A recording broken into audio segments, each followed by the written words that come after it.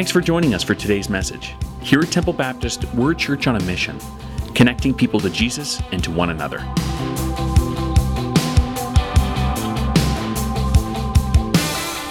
Well, it's so nice to have you here. Thank you so much for being here. What a difficult day to get through. You guys are the brave, the strong, the mighty. Will not be let a little bit of inclement weather set you aside. So really, we do appreciate you coming, and we trust that we have a great time as we get together. For those who are watching online, thank you for joining us. If you're in the area, we'd love to have you join us on another Sunday. If you weren't able to be here today, then you're certainly welcome anytime you can. For those of you who are watching in other parts of our country or our world, then if it's warm, then come and get us, please. We would really appreciate if you would do that for us. We are going to talk this morning about a specific idea, and I trust that you're going to be able to come with me on our little journey together, talking about spiritual maturity. Now, when I say that, I'm always afraid that people think, oh, it's going to be mystical and mysterious, and I'm not going to understand what all this thing is talking about. Well, this whole concept is not meant to be mysterious. It's not meant to be mystical. It's not meant to be difficult. In fact, it's supposed to be really quite straightforward. And so I hope that we're going to get to that stage this morning. When we talk about what we're all about here at the church, we talk about the fact that we're here because we want to connect people to Jesus and to one another. Right? We really want to connect people to Jesus. We want people to know who Jesus is. What is that connection? I know most of you know what that means. When we talk about being connected to Jesus, we're not just saying you're familiar with the name. Right? When we say connected to Jesus, we mean you come to the point where you understand He's the Son of God. He's the one who came, that song that we just sang, We Believe. He came and He died and He was buried and He resurrected, and He has the ability to forgive us for our sins, the sins that separate us from God. You know, God never intended us to be separated from Him. And yet He saw that we weren't able to make that jump, that leap to connect again because of our sin. And so He sent His Son, and His Son willingly died and took the penalty for my sin and for your sin. And simply through an act of faith, through believing in Jesus Christ, we can have our sins forgiven and have our connection back with God the way He intended us in the first place. That's what we talk about when we're talking about being connected to God. And I think that churches like ours traditionally are good at that initial connection. We call it salvation. We talk about salvation. And yet it's the next step that sometimes is difficult. It's what do we do next? What if maybe you've come and you know Jesus and you maybe even believe in Him and you accept His forgiveness for your salvation, and then you think, well, now what? What's next? Well, we're going to look at this idea of spiritual maturity. And there's one thing I want to look at specifically. It's doing your part. So if you see on the screen behind me, there's anybody recognize those drawings that are there? Anybody have an idea what they think it might be? Yeah, a few of you already. How many of you have, let me see if I show of hands, how many of you have been to IKEA before? How many have purchased something at IKEA? How many people have put together something from IKEA? This is the Billy bookcase. Now, how many people actually have put together a Billy bookcase? Right, that's one of their biggest sellers, putting together. How many people have put together something from IKEA with a loved one? Okay, you know what I'm talking about, right? Are you guys still together? Anybody? None? None of them? Okay. You know what that's like, right? The idea of doing that. So imagine the idea of going into IKEA and purchasing something. You feel like you've got a good deal and it's something that you want to have. But in a sense, you're entering into a bit of an agreement. It's an unspoken, but there is a bit of an agreement where you are buying something that you saw in display model. And you think, I like that. And you say, I want that. And you go down and you get that, and it's a box about this big. It weighs 400 pounds, right? And you get it to your house, and you prop it up against the wall where you want it to stand, and you hope that the magic IKEA elves will come and assemble it for you, right? That doesn't happen.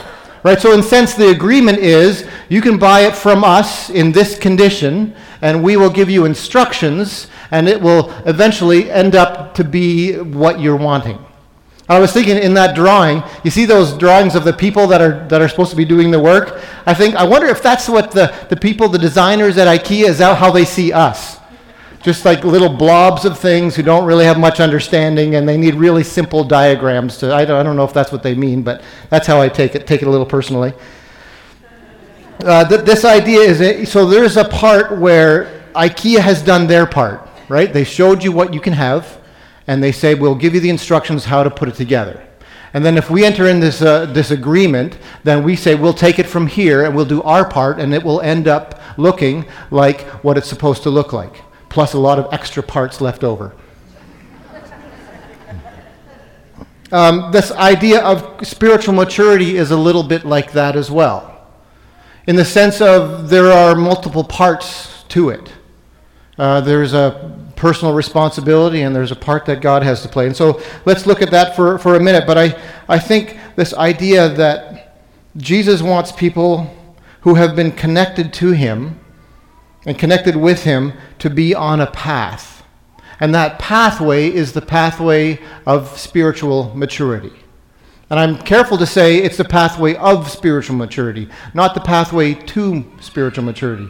It's almost as though in my head I'm thinking it's a continual process. It's not a final destination. It's a continual process. So if we think of it that way, I think there's some people that feel stuck. They feel like, okay, I have been connected to Jesus. I understand that I'm saved, and I understand that he's died for me, and I believe all of that. But then what? What do I do? And things don't really change in my life sometimes, and I'm not sure what I'm supposed to be doing and how I'm supposed to be accomplishing anything. And I look and I evaluate myself, and I feel like I'm just where I was some time ago. We sort of maybe connect this idea of spiritual maturity with physical maturity, and it's not really a healthy connection, because with physical maturity, all we have to do is, when we're a child, all we have to do is stay alive, and we will physically mature. Right? That's all we have to do. Just keep breathing and eating and sleeping, and we will physically mature. It just happens. Right? And sometimes we might think of our spiritual maturity that way, as though it's sometimes we can just be passive, and it just occurs over some sort of predetermined amount of time that we will just automatically become spiritually mature. It's not that kind of thing. It's not like that physical maturity. It's more like the other kind of maturity when we talk about the expectations that we have. As children grow, we have accompanying expectations that they will mature, not just physically, but in how they live their lives. The decisions that they make, the things that they do, we expect that there will be that kind of maturity in the other areas of their life. I'll give you an example in my life. I remember when we were kids, my older brother and I, we went from the little bikes, the little kids' bikes. We made the big jump to the big bike. It was a little early for us, but I think Mom and Dad must have got a good deal on it, and they said, you'll grow into it. So I remember I could hardly reach the pedals and all that kind of stuff, and I remember being very impressed with the size of those wheels. And one of us said, I think those wheels are big enough to go over a person. Right, and then there's two boys, or in my family, three boys, but at that point there's those two boys with that big bike, and someone makes a bit of an observation. Well, you have to employ the scientific method at that point. Right, you need to make an experiment, and you need to find out whether that assertion that you have, that idea is actually true. I'll fast forward through the whole story, but the idea is that there was a lesson to be learned in that. And the lesson that I learned at that point is just because you could doesn't mean you should. That's a good lesson to learn, and that can apply to a lot of things in life, not just a big bicycle. Just because you could doesn't mean you should. In a lot of areas, there's a little bit of maturity that's going. Fast forward a lot of years, and I'm single, and I'm living on my own, and I have a place of my own. And I remember thinking one time, it'd be nice if when I come home, just to kind of settle down and relax in the evening, maybe to have something sweet to eat. And being careful with my money, I found out that it was more economical to buy in bulk. So instead of having a chocolate bar at home, instead of buying a chocolate bar, I thought, I'm going to buy a case of chocolate bars because I'm smart, right? And there's this maturity process, right? And so kind of fast forward a little bit, I remember that first night, and I ate 3 chocolate bars, and if you do the math in that specific chocolate bars, I ate 9 Musketeers that night. if you do the math. But the idea was I realized that there was a little bit of maturing that needed to happen. And the lesson that I learned in that situation is that for me, self-control needs to be exercised at the point of purchase. Right? And it makes sense, right? It makes sense in my life. That's what I learned. And I realized that's still the case in my life. I need to, and when it comes to that kind of food, I need to exercise self-control at the point of purchase. Because if it comes home, there's going to be 9 musketeers missing by the end of the evening. So that's the idea of maturing. You learn lessons and you grow, right? It's the idea. Maturing means learning and advancing. Maturing means coming to full development. And that's really more the picture of what spiritual maturity is. Coming to the point, being on the pathway to full development in our Christian lives. Full development, not just stopping and staying and being satisfied with the beginning. The beginning is amazing when we realize God loves us. That's incredible. God sent his son to die for me. Are you kidding me? That's crazy, unbelievable. And all I have to do to have forgiveness for all the things that I've done is just accept his forgiveness. And just mind-boggling to think of that. And once we make that step, God says, I have expectations that you will even go beyond that. So much more than that. And that's what spiritual maturity is supposed to look like. When you think of John chapter 10 and verse 10, and Jesus saying, I've come that they might have life and then they might have it overflowing, or that they might have it more abundantly, and you sort of think of my life, am I living the abundant life that Jesus has for me? Maybe that's a sign of spiritual maturity. Am I living the life that God has for me? Do I want to? How do I get there? What is spiritual maturity? What does it look like? How do we reach that full development? First, we need to understand what spiritual maturity is not. In a couple different spots this morning, we're going to look at a little bit of what spiritual maturity is not. It's important because I think many of us confuse the wrong things with spiritual maturity. Like, let's say, biblical literacy. Is it good to know your Bible? Yes, it is. But is spiritual maturity equal to biblical knowledge, biblical understanding? No, it's not. You can know a Bible, but not know Jesus. You can know your Bible better now than you did 10 years ago, but not have matured at all. It's good to have Bible knowledge, but that's not all of what Christian maturity is. Theological knowledge or theological understanding, that's different from practical holiness. We have understanding, but we might not have that change in our lives. Even successful leadership is not the same as a heart for Christ. Growth and influence is not to be confused with a growth in grace. So let's understand a little bit about what maturity is. First, I said there were 2 parts. Number 1 is God's part. In Philippians chapter 1, it talks about God's part. It says, he who began this good work in you, he says he will be faithful to carry it on through to conclusion, to take it to the end. He says that's God's part. He said he's going to be faithful. He started this good work in us where we have connection with Jesus, where we believe in Jesus. But he says God's not going to be stopping there. He's going to carry you through right to the end. And it seems like, oh, that's great. I can just sort of sit around and God's going to make me spiritually mature. But there are many verses in our Bible that talk about our responsibility, about our part as well. And so if you look at one in 2 Peter chapter 3:18, it says, but grow. Like it's your responsibility. This is a command. This is what we are supposed to do. Grow in the grace and the knowledge of our Lord and Savior Jesus Christ. It's up to us to do. And it seems as though there are ways that we can measure this along the road. There is tangible evidence to spiritual maturity. In John chapter 13, Jesus is saying, John is recording what Jesus says. And Jesus says, by this, everyone will know that you are my disciples if you love one another. People will know that you're a follower of mine. There should be some evidence of that.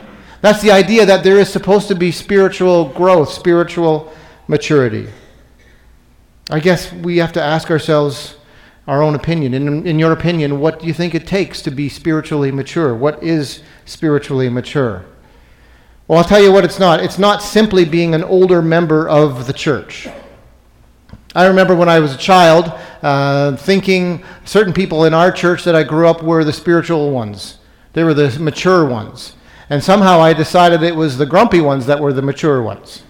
Right? They had the scowl on their face, and they told me to stop running, and I just sort of thought that's what in my head I equated spiritual maturity with that kind of outlook on life. I'm not allowed to have any fun anymore because I'm mature, and all of those things, and I thought that's what spiritual maturity is.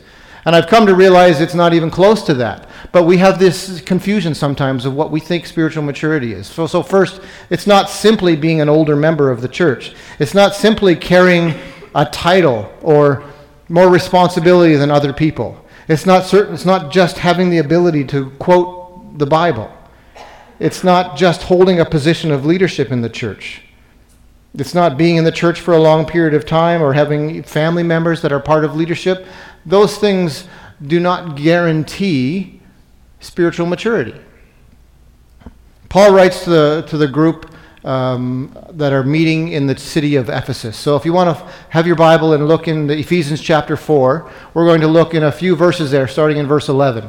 Ephesians chapter 4. Ephesians is one of the letters that Paul wrote while he was in that 2-year house arrest, kind of in prison, and for 2 years in Rome. And while he was there, he wrote to a few different churches. The one in Ephesus, the one in Philippi, the one in Colossae. We call these the prison epistles or the prison letters. And in Ephesians chapter 4, Paul writes about kind of the structure of the church and how the church has been intended to be growing. And he says in verse 11, so Christ himself gave, and he gives a list of things that Christ gave. He gave apostles, prophets, evangelists, pastors, and teachers. He says God himself or Christ himself gave the church these things. And then in verse 12, for a specific reason. So why are these gifts given to the church? Why are these certain things given to the church? It says to equip. It says to equip his people for works of service. So it seems as though all of us are supposed to seek equipping. We are supposed to get more and more equipped for a reason, not just so that we have the potential, but so that we actually do something. And we're going to see that this is connected at the very end of this passage as well. But it says that he's equipping us for works of service. But there's a reason for that as well. He says so that something can be accomplished. He's equipping us so that we can be able to do these works of service, but it's for a reason. It says so that the body of Christ might be built up. The gifts that God has given you, if you are a believer, God has given you a gift. God has given you abilities. And they're supposed to be for works of service in the church for a reason, so that the church might be built up. That means each one of us, all of us, have a role and a responsibility to play in building up the church. You have responsibility in making the church all that it's supposed to be, because God has given you a unique ability to do something in the church. That's an amazing thing, that we all have these kinds of things. And he says, so that's the reason, so that the body of Christ might be built up. But then there's something measurable as well that he talks about that's next. In verse 13 it says, until this point. We're going to reach a point. We're heading in a direction so that we can reach a point. He says, until we all reach unity. He says, unity in the faith and the knowledge of the Son of God. And Pastor Dave talked about unity last week, so we don't need to take a whole lot of time. But that idea of unity, it's not just uniformity. I think we sometimes mistake uniformity for unity. That we all are supposed to look the same and act the same and speak the same and have the same opinions about different things. This was one of the reasons when I went to Bible college. My plan was to go to Bible college for 1 year and then go to university and go on to a career. And when I went to Bible college, I noticed that seemingly everybody looked the same and thought the same and talked the same and had the same opinions and all of those things. And it seemed like it was more uniformity than anything else. And then I realized that was just my first initial understanding. It wasn't like that, but that's what it seemed like at first. So let's not confuse uniformity with unity. It means we can still be unified and have a difference of opinion on everything from the unimportant things like politics to the super important things like sports. We can have different we can have different opinions, right? But that doesn't mean if we don't share the same opinion, it doesn't mean we're enemies. It doesn't mean we write the other person off and say that person doesn't know anything, doesn't know what they're talking about, whatever it might be. We can still be unified without being uniform. And so he says that we are supposed to we use the gifts that God has given to us so that we can build up this body of Christ, the church, until we all reach unity in the faith and in the knowledge of the Son of God. And then the next thing, so it's unity, and then the next thing is and become mature. Part of this maturing process seems to be understanding the gifts that we have and using them as works of service to build up the body of Christ, and somehow doing those things, working together and for each other, encouraging each other, building up the body of Christ together, works toward our unity and our own individual maturity. Somehow the doing helps our being. And it says supposed to become mature, and he says what maturity is: attaining to the whole measure of the fullness of Christ. If you think of that phrase, it's hard to know what that really means. He says, so that we might become mature, attaining to the full measure of the fullness of Christ. And I don't want you to have your eyes roll back in the back of your head and think, I don't understand that phrase, and so I don't understand spiritual maturity. But it's that idea of full development. God wants for us, and in some ways expects from us, that pathway to full development. So we're on this pathway to spiritual maturity. Paul writes about it in a number of different of his letters. In Ephesians, he says that you might be filled to the measure of all fullness. He says in 1 Corinthians 14, stop thinking like little children. And then he says something but like adults.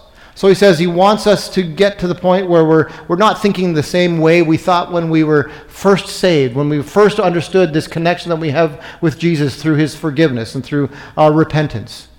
That he doesn't want us just to stay there. And I love that phrase that he says as he's writing to that group in the city of Corinth. He says, so that you will no longer be children or be infants. What is he actually saying? He says, right now, you're kind of infants.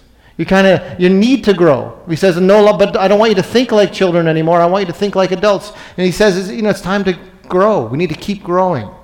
And we need to do it together. Colossians chapter 1, he says, fully mature in Christ. Colossians chapter 4, that you might stand firm in all the will of God, mature and fully assured. He wants us to be strong in our faith. He wants us to be connected with God, to know God better, to understand who he is more, to encourage one another, to see that he has given us the abilities to do something so that the body of Christ can be built up. If I use any abilities that I might have for another reason other than building up the body of Christ, my motivation is wrong. Because that's the reason why he gave us those gifts, to build up the body of Christ. And in doing that, we become mature. Then he says in verse 14, you will no longer be infants, tossed back and forth by the waves and blown here and there by every wind of teaching and by the cunning and craftiness of people in their deceitful scheming. He says that at that point, once you start to mature, you're going to be more grounded. You're going to understand more about what you believe. Your faith will be stronger. So that he talks about these waves, when the waves of controversy might come in your life, or the waves of difficulty that might have, when you were younger in your faith, blown you around. If you've ever been in a wave that's much bigger than you, then you know what this picture is like.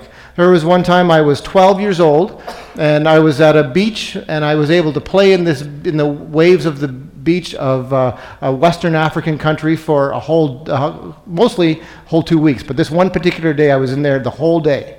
And I remember thinking, I'm going to learn how to body surf, because the waves were huge. Only the waves weren't perfect for body surfing. I didn't know that at the time. In fact, they were big waves. I was 12, so I wasn't certainly as tall as I am now, but I remember thinking these waves are different than the waves I've experienced before, because the water would be about ankle height, and I could touch the wave that was over my head just before it hit me. These were massive waves that I was playing in. But at the very beginning, it really wasn't playing. It was more of a struggle for survival. When you think of a wave that's like that, right? When you get hit like a wave, you're just going whichever way the water's going. You have no control. You don't know how to move your body. You just I remember being crushed, and I remember being held under, and I remember going in somersaults, and I didn't know which way was up, and I was holding my breath, and I was thinking, this is not what I expected for today. Right? Being just thrown around by the water. And he says that's what it's like. It can be what it's like when you're spiritually immature.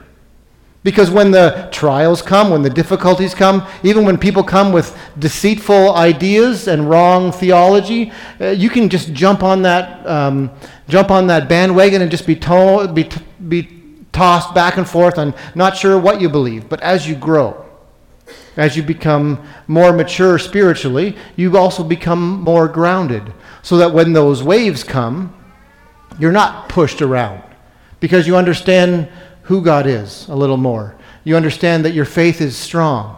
You understand that you can find encouragement from other believers. That's what it means to be growing in your faith, to be maturing. He says we won't be tossed back and forth. And I don't know if you know many believers who have gone through this. There are, sadly, many believers who believe in Jesus at some point in their life. And they love the fact that Jesus saved them. But they don't grow. And then something happens and someone comes to them and tells them, this is what you need to believe. And they haven't grown enough to realize that's not what God's Word says. It's different from what we're supposed to be doing, and they can get pulled away. And it's sad to see. And sometimes I feel like there's some personal responsibility that the church has. But I also understand that there's personal responsibility that each individual has to continue to grow. Right? For me, I need to learn the lessons just in regular maturing. So no longer when I see a big bicycle do I want to run over a person. I just don't have that impulse anymore. I've already learned that lesson, so I've grown a little bit, right? How do you think? I've grown a little, right? When I don't buy chocolate bars in bulk anymore. It's not good for me, right? It might be cheaper, but it's not good. I've learned, we're growing, we're maturing in that way. Well, there should be those kinds of evidences in our spiritual life as well. I don't react in the same way, hopefully, to the same situation as I did 10 years ago. Maybe I'm closer to God. Maybe I'm closer to His people. Maybe I understand that my responsibility isn't my own personal comfort. It's more building up the body of Christ. If that's what I'm here to do, then I'm supposed to be doing that. It can't be about me. It can't be about my preferences. That's part of maturing. Right? Even that's an evidence of spiritual maturity. And he says here that we'll no longer be children if we grow spiritually. And in verse 15, he says that we will grow. I'm skipping a couple of phrases. It says, instead, we will grow to become that mature body. But let's look at specifically how he says it in verse 15. Before he says, instead, we will grow, and then between the instead and the we will grow, he says, speaking the truth in love. That's an odd place to put speaking the truth in love. It's a strange spot for that phrase because he's talking about growth. He's saying, if you do these things, you'll no longer be infants and you won't be thrown around. Instead, you're going to grow to be that body of Christ that you should be. But he puts right in the middle of instead and you will grow, speaking the truth in love. We can't skip over that. I think that's a sign of spiritual maturity. And I have to be honest, I believe it takes effort to get to the point where you can speak the truth in love. We're pretty good at knowing the truth and speaking the truth. And I think we learn that even as we're young even, because we get corrected all the time by our parents, right? We'll say something, and they'll say, you shouldn't say that. And our response is, well, it's true, right? And you think as though just because it's true, it's okay to say. We've been told as we mature in our lives that that's not the case. Just because it's okay, just because it's true, it's okay to say. In our spiritual lives, it says that we have to be careful that we speak the truth. Always be committed to speaking the truth. But never forget that phrase that is right there. It says, in love. Be careful how you say things. I need to be careful I need to choose my words. And I get in trouble for that. I have my whole life. I would sometimes pick a fight with our neighbors, and get my older brother to do the fighting part. My words would get us in trouble, and then he would kind of take care of the menial task of the physical confrontation. And I realize my tongue can get me in trouble, and so that's part of maturing. But as we mature spiritually, I need to be committed to speaking the truth, but I have to do it in love. And so it's okay to be careful to choose your words properly. It's okay I think we should consider other people before we say the truth. I'm not saying we avoid the truth, but he says that's a sign of maturity, where we speak the truth in love. And there's ways to say things. And I still struggle with these things. But I think it's important that's a sign of maturity, that we are careful with our tongue. Instead, speaking the truth in love, we will grow to become in every respect the mature body of him who is the head, that is Christ. We will become the mature body of Christ. And he says in every respect. That's why I don't like to look at Christian maturity, spiritual maturity, as a destination. It's a process. We will grow, and we will grow to be more and more like Christ.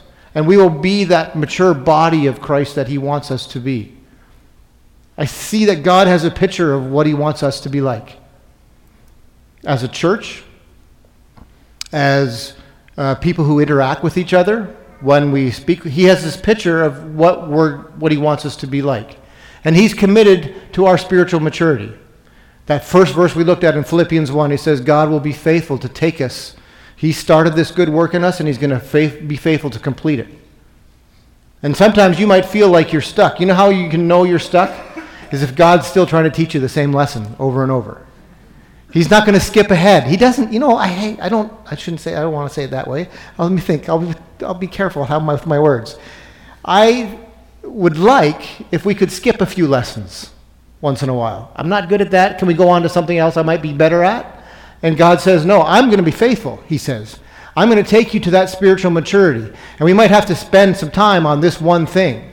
And if I feel stuck, or if you feel stuck, maybe it's because I'm not, or you're not learning this one spot. You're not learning this one thing. I'm not learning. I haven't figured out what God wants me to do in these kinds of situations. And so we have to be careful, not just with how we speak, make sure we speak the truth in love, but we need to understand that God is going to be faithful to make us to that mature body of Christ in every respect. He says in verse 16, from him, the whole body, joined, held together in every supporting ligament, grows and builds itself up in love, as each part does its work. Look at that. This verse has so much in it. It says that from him the whole body grows and builds itself up in love. It's not happening passively. It says we grow. We build ourselves up in love. We have this responsibility. And it says, as each part does its work. Remember verse 12? He started off with that. It says that Christ gave the church these things so that it can be equipped to perform those works of service. And then in verse 16, he says the same idea, that as each part does its work. It seems as though there's really less mystery to this. It's not as difficult or mystical. I think we have to understand that biblical spiritual maturity is a process. And some people say, like, after I get saved, what do I have to do now? And the typical response is, well, read your Bible and pray. Is that going to get it done? Well, those are good things, and those are things that God wants us to do. But spiritual maturity is a process, and God wants us to continue to grow. Is there someone that you know that you understand to be spiritually mature? Think of someone now. And as we understand spiritual maturity, is there someone that comes to mind? Then maybe your next step is just going and talking to them. I noticed this about you. How do you get to that stage?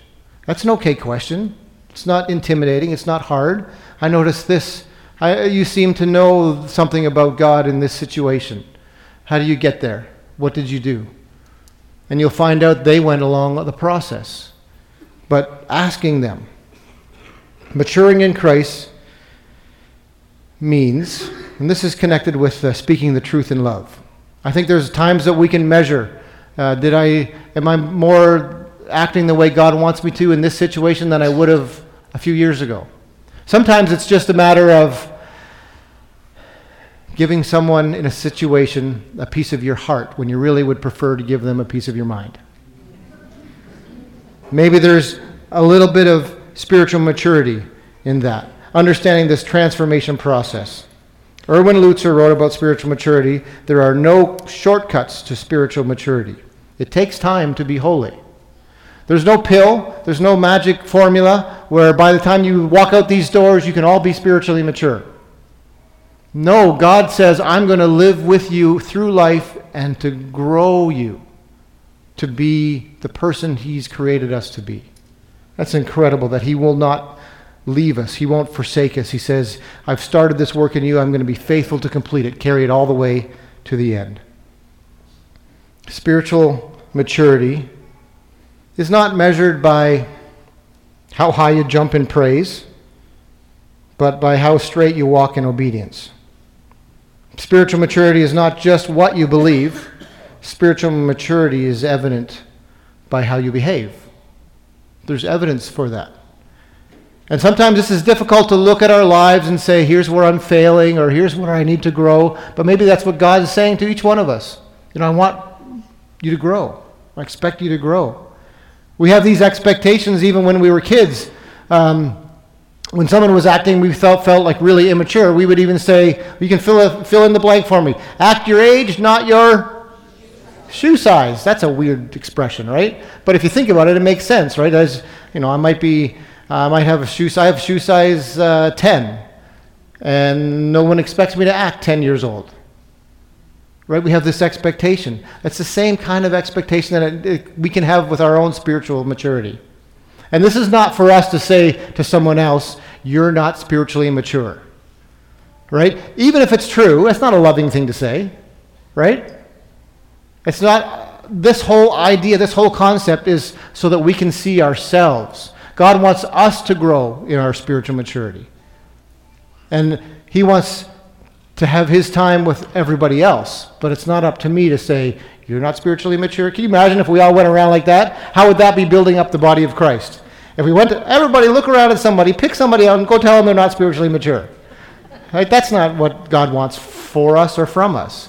But God wants us to look, He wants us to see the mirror that He has before us and see ourselves so that we can grow. Oswald Chambers said, spiritual maturity is not reached by the passing of years, but by obedience to the will of God. Let's pray.